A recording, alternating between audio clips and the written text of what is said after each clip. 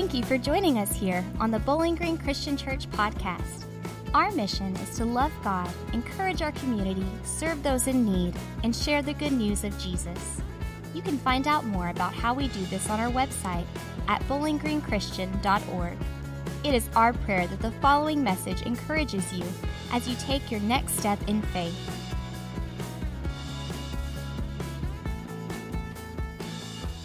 All right, today we begin our new series, Ready or Not, and it's about dealing with change because it's all around us. We live in a very fast-paced world. I don't know if you are aware of this or not. Our small group's going through the book Life You Always Wanted by John Ortberg, which is one of our core huddles here at the church, and we've really enjoyed the study. It's been good. I noticed that he was talking about going to McDonald's, and he had some pretty, I think, salient observations about this. You know, we go to McDonald's, he says, not because it's good food. And he says we don't go to McDonald's because it's cheap food. We go to McDonald's because it's fast food. Now, he wrote this book about 20 years ago, and I started to reflect on that because it dawned on me that, you know, even fast food is too slow for us. Like, seriously, like, we can't be troubled to wait in line at the drive-thru. Who's got time for that? I mean, really, my goodness. So now you can do the order ahead thing. You get the app out and you do the order ahead. Or even better, you can do the Uber Eats or the takeout waiter or a host of other services will bring the food to you. So they will go, they'll wait in line, they'll pick it up, and they will come to you because ain't nobody got time to be waiting for 90 seconds in the drive-thru. Like, that's insane. I mean, that's crazy because we have things to do, places to go, people to see. It's just how it is. We hate waiting. We hate waiting. What is it about waiting that drives us crazy? I've spent some time thinking about waiting this week, and I think here's what it is. I think waiting is one of those things we hate because it defines who we are, and it defines how we're going to spend our time. You know, we hate waiting because we have said nothing is more important right now when we're waiting than this thing that we're waiting for. You know, you're waiting for the air conditioning repairman to come. You know, and he called you ahead of time to let you know that he's going to be there somewhere between 8 a.m. and 2 p.m. And so if you could just wait at home during that time, that would be fantastic. And so you've said nothing is more important than waiting for the air conditioning guy to show up here today. And so people call you, hey, could you come do this? No, you know, you've called in to work sick, or you've told them, hey, I'm not going to be in until the air guy is here. You have said there is nothing more important than this wait. This is super important. Or, you know, you call the 800 number because you look at your cable bill and it's gone up exponentially this month as opposed to last month. And you're going to call and you're going to get this squared away. And other people call in and you ignore those calls. And people come and they visit and they want to talk. And I'm sorry, we can't talk. I have to wait. I can't do anything else until this is finished. It's the wait that defines us. We're defined by what we wait for. And we say there's nothing more important than this thing that we're waiting for. Now, it can be good stuff too, right? You know, you order something on Amazon. 2 days I thought was a game changer, but now they're looking at like overnight and even drone and same-day delivery. Whoa. I mean, look out, kids. It's amazing. We live in the future. But we wait for that, and we look forward to whatever it is that's coming. We're like, man, this is going to be great. Or you're waiting for, I know we've got some students here. I know some of you are seniors. You're waiting for that big day, and you know the day. Graduation is coming, and you are waiting for that. There's things that we wait for that are good, but they still define who we are. Now, Paul is writing this letter to the church in the ancient city of Thessalonica, and they are a people that are waiting. They're waiting for Jesus. They're waiting to hear from Paul. Paul plants this church. In the book of Acts, you read about that. It's got a bumpy start. We'll talk a little bit more about that later. But it's got a bumpy start, and Paul is writing this letter to encourage them. This is probably one of the two earliest letters in the entire New Testament. This or Galatians. We don't know which one. This is probably written maybe 20 years after the time of Jesus. That's it. I mean, so close to the time of Christ. And here's what Paul says to this church who lives in a place that is changing. Their world has been turned upside down by their conversion to Christianity. And here's what Paul says to them. And guess what? It has something to do about waiting. He says this. He says, you turned to God from idols to serve a living and true God, and to, there's that word again, to wait for his Son from heaven. Paul says right now, church, your job in many ways is to wait. It's to wait for Jesus. And it's a good thing because waiting for Jesus, it changes our priorities. Maybe say it a different way. Waiting for Jesus, I think, makes us like Jesus. That's what the wait is for. If you're here and you're a Christ follower, then you have essentially committed yourself to a life of waiting. You have said, nothing is more important to me in life than waiting for the return of Jesus Christ. That is what is most important to me. The Thessalonians, that's what had happened to them. These were a group of people that had come from probably two sectors of society. Well, there were really only these two sectors of society. You had a group of people who were the Gentiles, and they were worshiping, gods, these pagan gods. Some of them were ancient Egyptian gods, and some of them were Roman gods that were actually Greek gods kind of warmed over. And they had been going to these temples to worship these gods. And yet when they heard the message of Christianity, they came out from those temples and they came and they were drawn to the story of Jesus and they became Christ followers. The other sector of the city was a Jewish population that was meeting in the synagogue. And these were people who had been following, the Old Testament law for hundreds, actually thousands of years. This was their heritage. And yet when they heard the message of Jesus, they said, we're going to leave all of that and we're going to come out of it and we're going to be united to Jesus Christ. We're going to put our faith in Him. And now we are going to wait. But both of these people, they've sort of left the world they knew. They left their social circles. They left the places that they had worshiped previously. They had left everything behind to follow Jesus. And now Paul says, here's the big thing, church, is to remember that you are waiting. That waiting, it's going to shape who you are and it's going to shape what's important to you. Because that's what waiting does. Waiting determines what you can do. It determines what you can't do. And the Thessalonians have told whoever they had left to come to follow Jesus, they said, you know what? Here's what matters most is that we wait for Jesus to come back. And until He comes back, we're going to live our lives in anticipation of Him. That's what the church does. That's what the ancient church in Thessalonica did. That's what the church at Bowling Green Christian Church does. We are waiting for Jesus. That's what we're doing. And while we wait, we believe that waiting for Jesus, it makes us like Jesus. It shapes us into people that look more like Jesus a little bit every day. That's what we're here for. We believe that we exist to become less so that Jesus can become more in us and in our neighborhoods. And we believe that Jesus does that as we live lives that are loving and encouraging, as we serve each other, as we share the good news about Jesus. Because while we wait for Jesus, we want other people to come and wait with us. That's just reality. That's what we want. We want as many people to come and wait for Jesus as possible.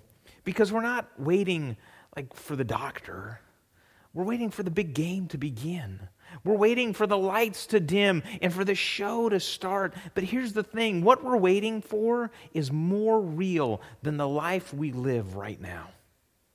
That's what we're waiting for. We're waiting for reality to come to us. We're waiting for God to come and reveal who we really are and what we've really been created for. And so we wait, not like we're waiting for something unpleasant, but for something that's good. I mean, the way that a mom who's pregnant, she's waiting to meet this child. I've never met a pregnant woman, and you ask her this question, so when's the big day? When's the due date? When are you going to meet your baby? I've never met a mother who said, I don't know. I didn't think to ask that question. A couple months, I suspect. I don't know. Get here when it gets here, right? That's my motto. I've never met a mom who's like that. They're like, well, I'm in my third trimester, my second trimester, and I've got 3 months and 2 weeks and 4 days, and this is the day. They know the day. Likewise, I've never met an engaged couple. You say, well, when's the big day? I don't know, the fall, I think. Sometime in the fall, maybe. Winter? I don't know, somewhere fall, winter, somewhere in there. I don't know, the day will get here. When it gets here, no, there's planning and preparations and invitations and save the dates, whatever those things are, and all these other things that go out. We got plans. We're waiting for the big day. That's what's happening for us as Christ followers. We are waiting for Christ to return, for the King of Kings and the Lord of Lords, for the Creator of the universe to come back. And while we wait, we're filled with hope. Because waiting for Jesus, not only does it change our priorities, but it changes our attitude. The Thessalonians, they don't have it easy. They are facing severe persecution. They are being persecuted from the folks in the synagogue. They're being persecuted from the people in the temples that they've left. The government of their city does not like Christ followers. As a matter of fact, the region is sort of hostile to the truth about Jesus Christ. They don't like it, and so they're being persecuted. And we're not too far away from a guy by the name of Nero coming to power. So there's all sorts of bad things surrounding the church at this time. And if anybody had a reason to complain or be upset, it would be the church there at Thessalonica. But here's what Paul says. Even though believing in Jesus has really cost them something, here's what Paul says. He says, in spite of the persecution, he says, listen, I know things are hard. He said, but in spite of that, you receive the word with, what's the word there? Let's say it together, with joy. I meant all of you. I'm sorry, I didn't make that super clear. Let's try that. With joy. Paul says you receive the word with joy. That word, that joy, he says, it is inspired by the Holy Spirit. He says your joy had made you an example to all the believers in Macedonia and Achaia. Paul says while you wait, you're filled with joy because waiting for Jesus, it makes us like Jesus. It changes our attitude. You know, Jenny and I, when we lived in Southern California, we had these Southern California Disney passes. If you're a local resident, you get in a lot cheaper. And so, before we had kids, we would go down there sometimes for date nights. And so we've kind of always liked that. And I've always marveled at the engineering to make the whole place sort of like it's supposed to be happy, right? They call it the happiest place on earth, right? That's what they call it. And so there's always music playing and people are happy and it's clean. And, not that long ago, a few years ago, we took the kids down and we were waiting in line, and there's stuff like, while you wait in line, there's these artifacts for this ride that you're getting on. And because you spend a lot of time waiting there. I don't know if you're aware of this. You spend more time there waiting than anything else. And so while you're waiting, there's music and there's things to look at and maybe a story that you're reading as you go through. The kids' rides, they have stuff they can touch and get flu A and B and C from, and they've got all those things there. And it dawned on me that somebody had spent some time making the wait as pleasant as it could be. They want it to be fun while you wait. Why do they want that? Because happy people spend more money. I mean, this is just clear. They want you to be happy. It's been designed to make you feel good. Not too unlike that. Paul says, listen, while you wait, waiting isn't pleasant. You're facing persecution. He says, but the Holy Spirit is inside of you. He says, if there are times, he says, that you can't maybe understand why you are filled with joy when everything around you looks like you should not be filled with joy, he says that's because the Holy Spirit is at work in you. He is engineering your heart. He is reworking your heart so that way you would be filled with joy. Paul says the Spirit is at work inside of your attitude and your mind, transforming you, bringing out God's divine joy. Because we wait for very few things with joy. But we have words for people that are waiting with joy. Again, back to the expectant mother. What do we say? We say she's glowing. Because it's not polite to say she's sweating. We say she's glowing. She's excited. She's beaming with happiness. That's the word we use for couples, right? They're about to get married. You can't wipe that smile off their face. They're beaming. There's something about them. While they wait, they are filled with joy. Likewise, when we wait for Jesus, we too are filled with joy. Because waiting for Jesus, it makes us like Jesus. And this joy that the church at Thessalonica had experienced, it was an example, Paul said. He said the whole region has heard about your joy. And we are in awe of that. They're in awe of that largely because waiting for Jesus, for them it showed the power and the truth of the gospel. When you wait for Jesus, you're saying, listen, there's nothing more important than Jesus. He has power over me, and the truth is that he's bringing truth with him, and that this world we live in, it's not as real as the world that we expect. Paul talks about their weight. He talks about his ministry there. He says this. He says, our message of the gospel came to you, not in word only, but also in power and in the Holy Spirit, and with full conviction, just as you know what kind of persons we prove to be among you for your sake. Now, Paul is not boasting about his ministry. He's not even really bragging on the church. He's bragging on the power of God. He says, listen, he says, this church, he says, you shouldn't have made it. He said, we got run out of town before I could really help you get started. He said, there's nothing here that should have made this work. I mean, the Jewish folks were against you. The Gentile folks were against you. The government was against you. Everything was against you except the power of God. That was for you. And he says, that's all you needed. Because the power of God is what sustains them. And while they wait, it is reminding everybody that the power of God has the power to transform and to sustain. I mean, if you think about the church starting at this time, it really shouldn't have made it. Judaism had been around for thousands of years. These other religions had been around for thousands of years. And then you've got this upstart Messiah. And let's be honest, there was a whole bunch of messiahs running around, Judea and Jerusalem at that time. They were all from all over the place, and a lot of them were from better places than the small city of Nazareth where Jesus came from.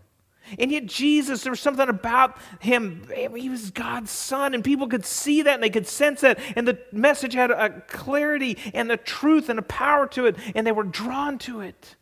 And Paul says, listen, the reason that the church is surviving and has survived is because of the power of God. The synagogue, those folks, they thought they were going to be back.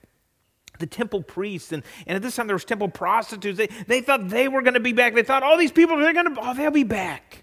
But they weren't back because the power of God had changed their life. It had held them captive, and they didn't want to go back. They could think of nothing better than to wait for Jesus. And waiting for Jesus made them like Jesus. And waiting for Jesus, it did another thing. It caused other people to be thankful. As other people looked at the church there at Thessalonica, as other believers heard their story of this small church that got started, they said, man, what an amazing testimony to the power of God. What an amazing thing has taken place here. And they're thankful for that. If you read through the letter of 1 Thessalonians, you'll notice it's a really positive letter. A lot of people call it the encouragement epistle because it is a letter that's just full of encouragement. It's full of gratitude. It's full of thanks. And Paul starts off the entire passage by saying how thankful he is for the church and for their witness and for the power of God. While they wait, they are just showing other people what it means to wait for Jesus, what it means to live in the power of God. Now, tonight at 5:30, the kickoff's going to be there for the big game. It's coming. But if you want to get started early, I double-checked, just wanted to make sure. 11 o'clock today is when the pregame show starts, okay? So the pregame show starts at 11. So that's 6.5 hours of pregame. Now, I know some of you here you're not football people. That's okay. If you want to know everything that's happened in the season, you just start at 11, and they're going to have clips and highlights from every single game, even preseason. They're going to have clips and highlights from all of it, from the whole thing into the playoffs and leading to this moment. They're going to do it for both teams. They're going to have biopics on all of the players, and there's going to be some sad stories about like their second cousin who got run over by a concrete truck, and they're playing the game for that person. And I mean, you're going to get it all. You'll have it all in 6.5 hours. You'll know everything you ever wanted to know and not know. You'll have it there. They'll have like archaic, video from the 70s because the game played in the 70s is going to have direct relevance here. And every time they've ever met over the decades, it's going to be there, video. You can watch it all. You can get it. It's going to all happen there in the pregame. Now, we might ask the question, why is the pregame so long? The answer is it sells advertising. People tune into it. Why do they tune into it? Because they're waiting, and they're hungry, and they want some more football. And this is the last one. They got to get it in today. That's what's going to happen. And so you can tune in, and you can watch the whole thing, the whole season. You get all caught up in 6.5 hours. Because while they wait, they want to be reminded about what's happened. They want to be reminded about what's important. They want to hear the pundits speculate on what's going to happen and what are going to be the game-changing elements and what does Las Vegas have to say and the odds and all these things. While they wait, they want to be informed. They want to be reminded. They want to get encouraged. They want to have their appetite, increase for this game. That's what they want. And friends, in many ways, I think that's what the church does. We gather together to be reminded what we're waiting for. We gather together to get a little bit of a taste of what we're waiting for is going to come to us in heaven. What happens in heaven? It says that people from every tribe and tongue and nation, all the multitudes, every walk of life, they're going to be there and they're going to be worshiping Jesus. And so when we gather together on Sunday morning, we get a pre-taste or a taste of what that is. It's the pre-game show of heaven. And so people, I'm always kind of, discouraged when people are like, well, I don't know. People talk about large churches. They're like, oh, I don't know about the large church. Well, you may not like heaven because that's kind of what that's going to be like, friends. It's going to be like a really big church. It's going to be like the biggest church ever. It's going to be in heaven. That's what's going to be there, okay? I don't know about these people. Guess what? Those people are going to be there in heaven. You're going to got to get used to it. It's pre-game, friends. That's what it is. We come here to be reminded about what's important. If I'll be real transparent with you, there are Sundays I don't feel like coming to church. Can I get an amen? Anybody feel that way sometimes? Maybe you felt that way today? Nobody wants to admit it because you're in church. I'm admitting it. I'm telling you. There are Sundays I wake up and I'm like, I don't know about this. But then I come because I get paid to come. Like, I have to come. Like, you don't show up and we're like, I don't know where he was. Maybe he was spreading mulch all day Saturday and, just kind of, taking it easy on Sunday. But if I don't show up, the phone's ringing, people are calling. They're going, what's wrong? Why are you not at church? Just didn't feel like coming. That doesn't work. That doesn't work for me. It might work for you. It does not work for me. But I can tell you this. When I come to church, even when I don't feel like it, and I see you here, it encourages my faith. It reminds me why this is so important. It reminds me what we're doing. We're here to encourage each other, to be reminded that what we're waiting for is something worth waiting for. And that while we're waiting for that to come, while we're waiting for Jesus to return, it is transforming us. It is changing us because waiting for Jesus makes us like Jesus. There's a story told. I think Max Lucado told it first. I don't know. It's not mine. It's about this guy that gets married. And before he gets married, he sort of was a slob. A man left to his own devices, the clothes. He'd leave them on the floor so that way he'd know what he had worn recently. He could find it more quickly if he needed, something in a pinch. He'd just kind of leave it there on the floor. Dishes, similar kind of strategy. He'd put them in the sink and, he would just let it pile until there were no clean dishes, and then it was time to run the dishwasher. That's sort of how this guy left. Did not dust. Why would you dust? He's a green housekeeper. Wanted to keep it real organic, and so just kind of let it sit there. Let the dust sit on the counters. Let the dust sit on the carpet. That's just sort of how he lived his life. But then he met this girl, and things started to change because she liked cleanliness.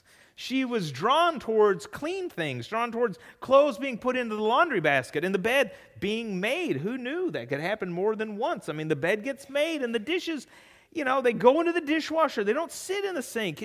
And so he started to live like this. And he started to live with clothes in the basket and dishes clean and the dust was removed. And then one day his wife took a trip, went away for about a week.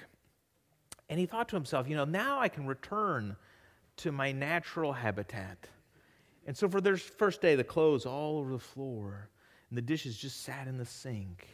The second day comes, similar kind of thing. The clothes are on the floor. The bed is not being made. Dishes piling a little bit higher in the sink. But then he wakes up on that third morning, and he looks around, and he goes, this place is a sty. And he says there's clothes all over the floor, and he feels claustrophobic, like it's coming in on him. And he looks at the dishes in the sink, and he can't handle that anymore. And he's feeling overwhelmed. And he says, I've got to get this place cleaned up. Now, she's not coming back for a few days, but something's happened inside of him. Maybe it was living in cleanliness. Maybe it was a little bit of the nagging. You hate to admit that thing, but maybe that was part of it. But something's happened, and the man is transformed, and he's changed. And while he waits, he's become different. He's become like a clean person. Friends, waiting for Jesus makes us like Jesus, and that's why we're here, is to wait for Jesus and to be reminded of the importance of that. I want to give you a little bit of a challenge this week, something you could do every day, and I think you should do it twice a day this week, to really lean into this power of waiting for Jesus. Because often we don't live our lives in anticipation of Christ coming back. And so at the end of the book of Revelation, there's this real simple verse. It's a prayer. It says, "Amen, come, Lord Jesus, come." In other words, Jesus, would you come back today? And so here's what I would challenge all of you here, especially if you're a Christ follower. Grow in this by praying for Christ to come back. Start your morning and say, "God, would you come back today?" Now, as I just say that to some of you, you're feeling like all antsy inside. You're feeling anxious. You're going, am I ready for Jesus to come back today? Do I want him to come back now? Like right now? Is that really what I want? And I think what that tells us is we're maybe not quite ready. There's things that we need to take care of. There's a life that we need to maybe make right. There's something that we need to do with that. If we live in anticipation of Jesus, if we really wait on Jesus, it will make us like Jesus. It just naturally happens. So that would be my challenge to you this week, is live in anticipation of the return of Christ. Simply pray that prayer. Jesus, would you come back today? When you go to bed at night, say, "Jesus, I didn't see you come back today. Would you come back tomorrow?" And if we meet next Sunday, if he doesn't return, I think we will see that our priorities change, our attitude changes. We're living in more power, the power of the gospel, as we live waiting for Jesus. Because waiting for Jesus makes us like Jesus. Let me pray. Gracious Lord, we pray that you would come back. We pray that you would come back soon. God, even to today, God, we'd rather see you than the Patriots, we promise. God, we don't always live in anticipation of heaven. And so, God, my prayer is for us today that we would take the time this week, just in simple moments, just a few seconds, really, to simply pray that we would ask for you to come back. And God, while we wait for you, and as we become more mindful of the fact that we are waiting on your return, that is what is defining our experience and existence in this world right now. God, I pray that you would use that wait to make us more like your Son, Jesus Christ. We pray all this in his name. Amen.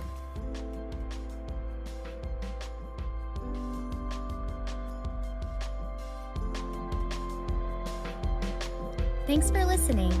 When you're ready to take the next step on your faith journey, visit our website at bowlinggreenchristian.org and find more information about service times and other programming for both adults and children. Thank you again, and have a blessed day.